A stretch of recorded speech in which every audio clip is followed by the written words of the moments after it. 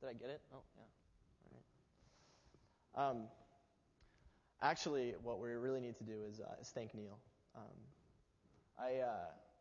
I gave Neil a like a fourth draft of this sermon, and he looked it over and he really focused my thoughts. He showed me where my strengths were and where my weaknesses were, and I hope that if this hits you today, if this meets you where you are in any way, thank Neil.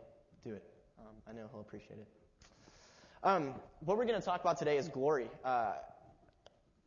And in order to do that, I would like us to think about, all of you think about the person in the history of the world who has the most glory, the all-time greatest, the most honor, the most glory. And I want you to set that in your minds. I'm going to read your minds right now. I'm going to read your minds. You're going to send it to me, so get ready for the next slide, Mom. Yeah.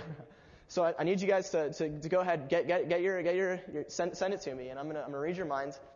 Okay, I got it. All right, and I'm gonna put it up there. I'm gonna put it there. Yes, Tiger Woods, the greatest human being who has ever lived, who has achieved more glory than any. Actually, I'm gonna go and do a stand-up comedy right after this. So, yeah, that's good. Why? I think it is true that we look at sports and we sense that there's glory there. We get excited about the competition, and I think that's right. That's been true throughout human history. And I think right now, if there's anyone that we think about who's really truly mastered a sport and really does have glory, I think maybe two would be Tiger Woods and Lance Armstrong. They're right up there. And so just to get us started thinking about glory, I would like us to think, what would it take? What would we need to do to get in on a Tiger kind of glory? What do we have to do? So let's think about that. I have a couple ideas. Maybe number one, you would have to win the Masters before you turn 21. So I'm out. Actually, do we have anyone here who's 21 or younger? Go ahead and raise your hand. Yes, you, sir, still have a chance. Well done. Hang in there. Actually, don't even bother because there's no way you're going to accomplish it. Tiger, when he was 11 months old, his father cut off a golf club and put it in his hands and practiced his swing. So really, if there's anyone in our congregation who has a chance to get in on Tiger kind of glory, it would probably be the rash of new babies we've had. The DJ or Zachary or Jacob and now Lucy, right? Braden, am I forgetting anyone? Go ahead and just... Bennett, yes, Bennett. Right, very good. So yeah, Neil, I want you to get that club going. Okay, so I think we can agree that if we were going to try and get in on a Tiger kind of glory, it would be difficult. And we'll come back to Tiger, but first I just want to let you know what we're going to do today. I'm going to try and convince you that God's mission for you as a Christian and for this community as Coast Bible Church is that our mission is glory. We're going to glory. And maybe that's an easy sell. Maybe you already believe that. If that's the case, then I want to try and get it to you in a new way. Maybe you haven't thought about before. If it's a hard sell, then here we go. After I do that, then I want to reflect a little bit on maybe what is glory, what is the glory that we're aimed at, and how can we get that right here? Like April 15th, tax day. I know my mom's a CPA. April 15th, 2007, we're going out the doors. How are we, as this community, going to get in on Jesus' sort of glory? So that's where we're going. And let's read our text. It's 2 Thessalonians 2:13-14. It says, "But we ought always to give thanks to God for you, brothers beloved by the Lord, because God chose you as the first fruits to be saved, through sanctification by the Spirit and belief in the truth. To this he called you through our gospel, so that you may obtain the glory of our Lord Jesus Christ." I'm going to be honest with you. When I first read this, in class actually, just browsed right over it. And maybe it's because it has a lot of those words where if you've grown up in the church, you're maybe used to these words, and you just hear them, they go in and out. If you haven't grown up in the church, maybe you hear these words and they probably mean something to you, but nothing cohesive, nothing clear. Some of these words like sanctification, spirit, belief, truth, gospel. Jesus. No, not Jesus.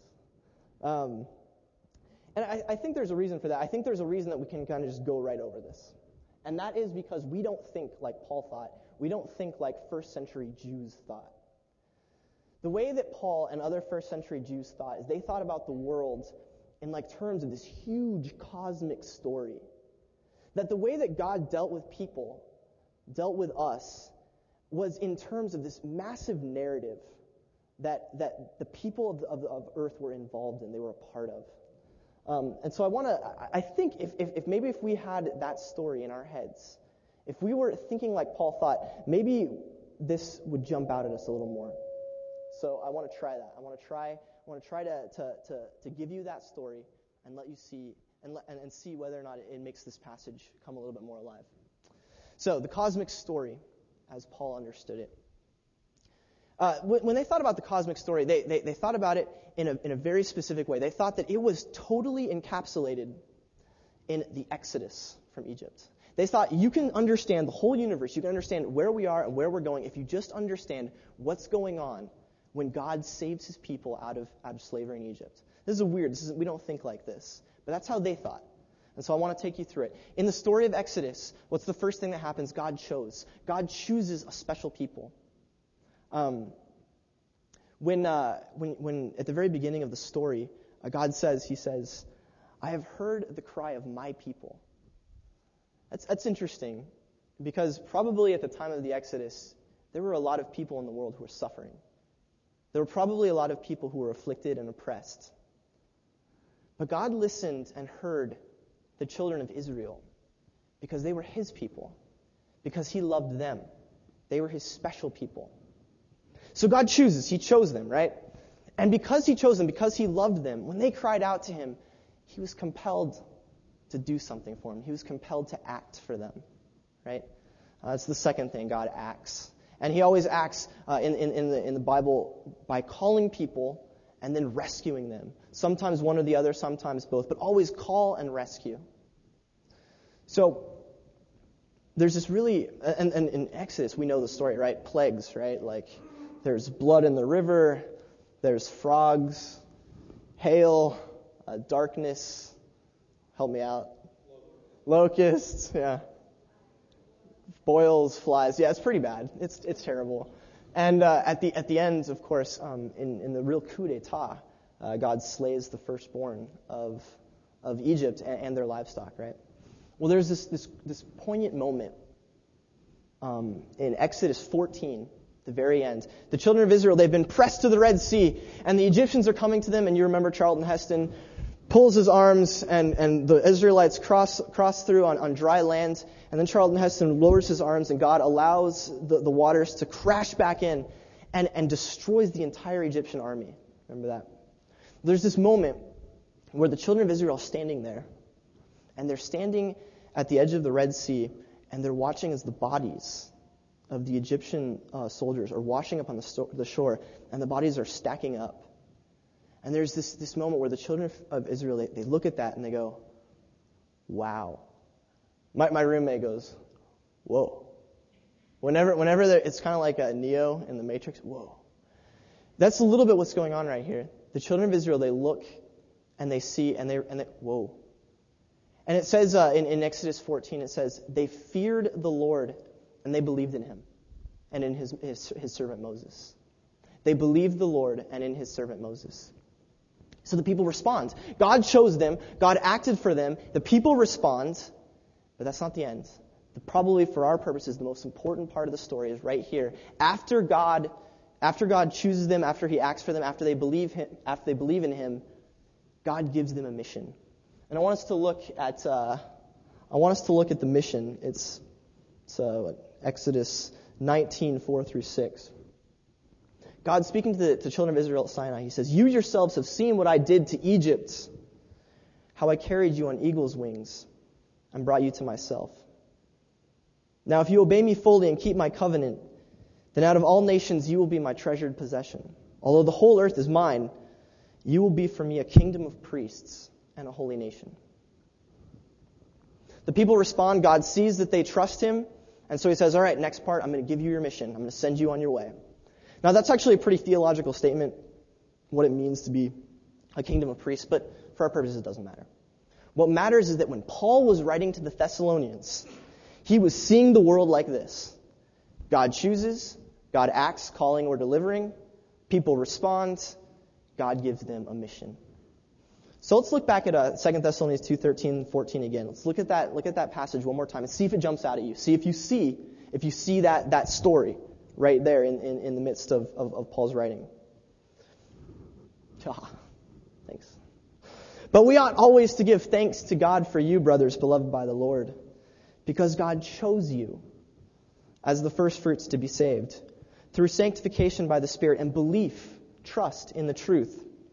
To this he called you. You notice that 2 and 3 are a little bit switched there. Paul, out of line. To this he called you through our gospel. Why? What's the mission? What's the point? Why is God doing all of this? So that you may obtain, that you may grasp, get in on, grab hold of a Jesus kind of glory. That's what it's about. Get in on a Jesus kind of glory. Well, the natural question is, what is that? Thank you for asking. I will tell you. That's what I'm here for. Let's go back to Tiger, right? Tiger Woods. What would you say Tiger entered his glory? If you want to think about that. When is it that Tiger gets his glory? I would say to you that it's at the Masters, right? He's 21 years old. He's had 3 days of grueling golf. And he's blowing away the competition, doing what no one else has ever been able to do, right? He wins by like 12 strokes or something crazy like that. And then at the end of the tournament, what does he get? He gets the green jacket, right? I submit to you that this is Tiger entering his glory, right there. And actually, that's actually kind of helpful. Because when we think about what is Jesus' glory, we can look at it in exactly the same way. Jesus had a mission. Jesus did not play golf, as far as I know. I believe that was invented by the Scots. Could be wrong. Jesus did not play golf. Instead, his sport, the thing that Jesus was about, was doing the will of God. That was Jesus' golf game. Tiger Woods had 3 grueling days in Augusta. Jesus had 3 grueling years of ministry. The ministry of healing and reconciliation. The ministry of including the outcast. And at the end of Jesus' ministry, what happened? Where was he when he finished the race and he completed his task and done everything the Father had asked him? And where was he? In the grave, on the cross, dead, murdered. So when did Jesus enter his glory? When did he put on his jacket? I suggest to you that it is when he was taken up from the grave, raised to life again, and set at the right hand of the Father, King and Lord over all the world. That's Jesus' glory.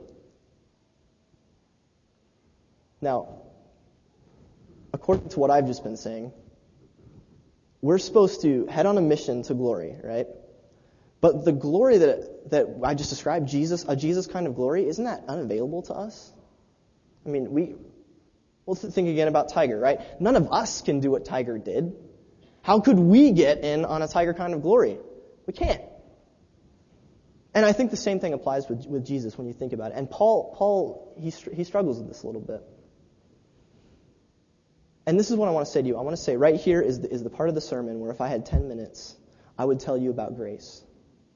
And I would tell you that what we cannot do, God accredits to us in Jesus. But I hope that you know that already, so I'm going to skip over it. Instead, I'm going to tell you how Paul lived. I'm going to tell you what Paul did to get in on a Jesus kind of glory. If you look at 2 Corinthians 4, I think is probably the best place where Paul just kind of describes what it's like to get in on a Jesus kind of glory. And what he does is really simple. It's what we would do. Let me put it this way. Suppose you started living like Tiger Woods lives. Suppose you started, working out, and this would never be me. My roommate's always trying to get me to work out, but I'll have none of it. Suppose you started working out. You're on the golf course every day. You're taking your swings. Your priorities in life would change. The things that you value would change. I can't tell you what your life would look like if you started living a Tiger Woods kind of life. I can't tell you what would happen to you. But I can tell you this. You'd get really good at golf. Your golf game would really pick up. Everything else might fall apart, but your golf game would get on task. And this is exactly the way Paul looks at living a Jesus, getting to the mission, achieving a Jesus kind of glory. He's like, look, I can't be who Jesus is, I know that. But what would happen if I just started living a Jesus kind of life? If I just started imitating him, then maybe I would get better at the whole doing the will of God thing. And that's Paul's strategy. So if you're waiting for the seminarian to give you the theological nugget of the day to blow you away, it's not going to happen. I'm telling you something you know. And that is, if you want to get in on a Jesus kind of glory, you live a Jesus kind of life. You imitate the Master. That's it. It's simple. So the question, of course, for us right now, April 15, 2007, Coast Bible Church, what does that mean? What can we do right now? How can we get going? And this is the part of the sermon where, if we were in maybe a Pentecostal type church, you would get a prophetic word, right? The preacher would give you prophecy. I'm not going to do that. Instead, what I'm going to do for you is I'm going to say, I've been thinking a lot about this. I really have. I've been thinking about this church. I've been praying about this church. And I've been thinking about what the Spirit of God, how the Spirit of God is moving in this church. And I want to share with you what I've thought about. And I'm hoping that for most of you, you're going to be like, He's giving words to what I've been feeling. So here it goes. A year ago, we had a small fundraiser at my home for Camp Allendale. And what shocked me was that in 2 hours, we raised like $800 for the kids in Orange County whose own parents have mistreated them, have abused them sexually and physically, emotionally and psychologically. Because the people at this church care about those kids. The people at this church care about the community. And then a couple months ago, Lou led a trip down to Mexico, and it was amazing. I mean, they were going to put me on the carpentry team, but then they found out that I have no carpentry skills. So they gave me a shovel and threw me into a ditch. That was great. I actually had a really great time. It was fun. It was amazing. We fellowshipped with, was it Lamb of God Church? Lamb's Fellowship. We met some people from Lamb's Fellowship, and we were just serving together and getting to know each other. And what was the purpose? To give something good to the orphans in Mexico. You might be noticing a theme here. Then we have an opportunity coming up. I've heard whispers around the congregation about interfaith dialogue with Muslims. Sending people from our church to a Muslim mosque and speaking to them, sharing Jesus with them, letting them know this is how we worship here. We want to hear what you do. This is what Christianity and Jesus is about. That's pretty exciting. We have an opportunity maybe coming up to go down to South America and help our medical missionaries, the Greenwoods. I got to tell you guys, I really think that right now the Spirit of God, what the Spirit of God is saying to Coast Bible Church, I want you to imitate Jesus in a specific way. I want you at Coast Bible Church to start getting out to the community and to the world, healing broken lives, meeting people where they're at, and taking care of them just the way Jesus did. That's what I really believe. I really believe that the Spirit of God is moving in that way in this church right now. And frankly, that gets me really excited. I get pumped up about this. It gets me excited about the faith. It gets me excited about God, about the message of Jesus, that there is healing and there is hope for this world that is dark. But now I'm going to stop. Because I think there's probably some people here, maybe you're like, yes, let's go. I hope you're feeling that. But I think there's also probably some people here, because, and I know you're here because I've been you before. I've been you in the pews looking up at the preacher guy. And he's on a roll, he's doing his thing, he's really excited, yeah. And really what I've been thinking is like, Tom, I really do want to share Jesus with the Muslims. But I'm really having a lot of trouble sleeping at night because I'm scared about the future. and I don't know how things are going to turn out.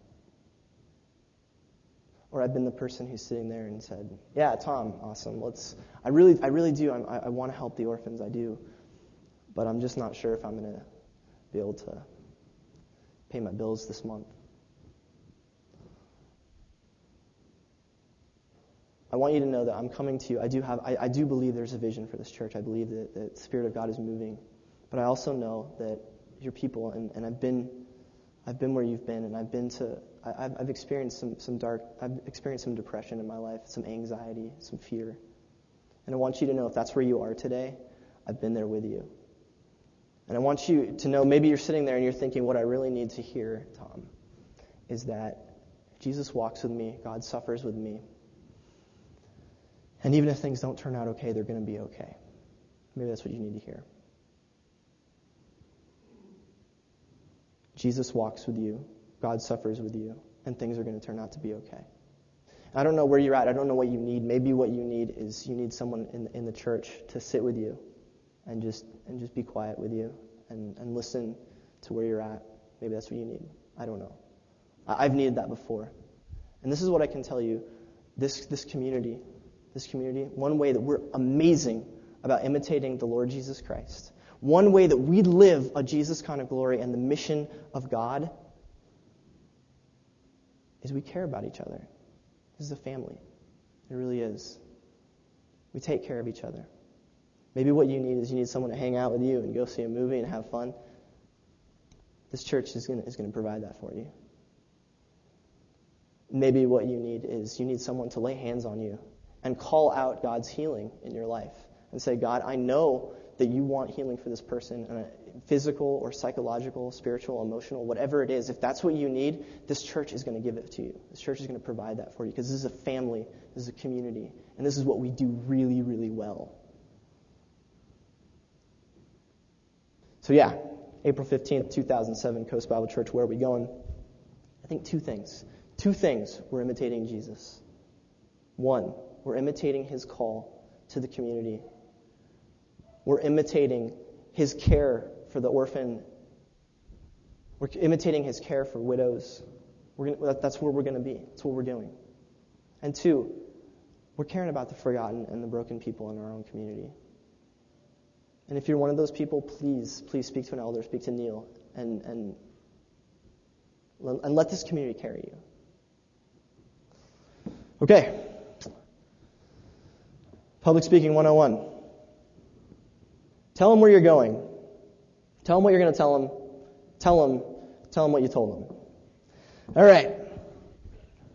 God has chosen this community right here at Coast Bible Church. He has. We are a special community to God. He has chosen us, and He loves us. And because He loves us, He has acted for us. And you and I know this.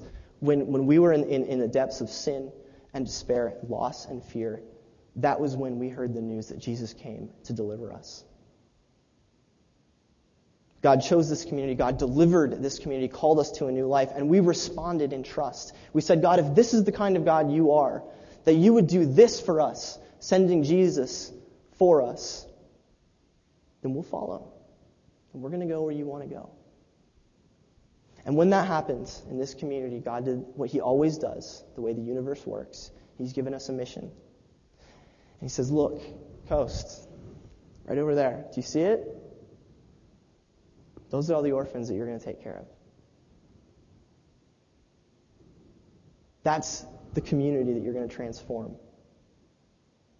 That's the hope that you're going to bring to a world, an Orange County that is obsessed with money and comfort.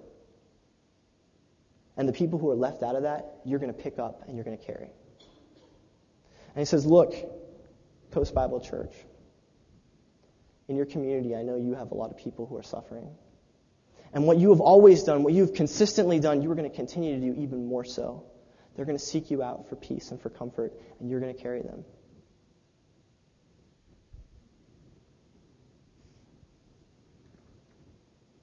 A Jesus kind of glory.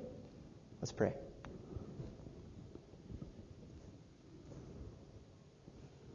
Father, we love you. We thank you that you come and you give us purpose. that you have set before us a mission. We thank you that you've acted for us. Thank you that you chose us. We honor you. We praise you. And we look forward to being a part of your story, the story by which you are saving the world. Thank you for your Son. Thank you for the community at Coast Bible Church. May we live in a way to possess the glory that you've set aside for us. In the name of Jesus, amen.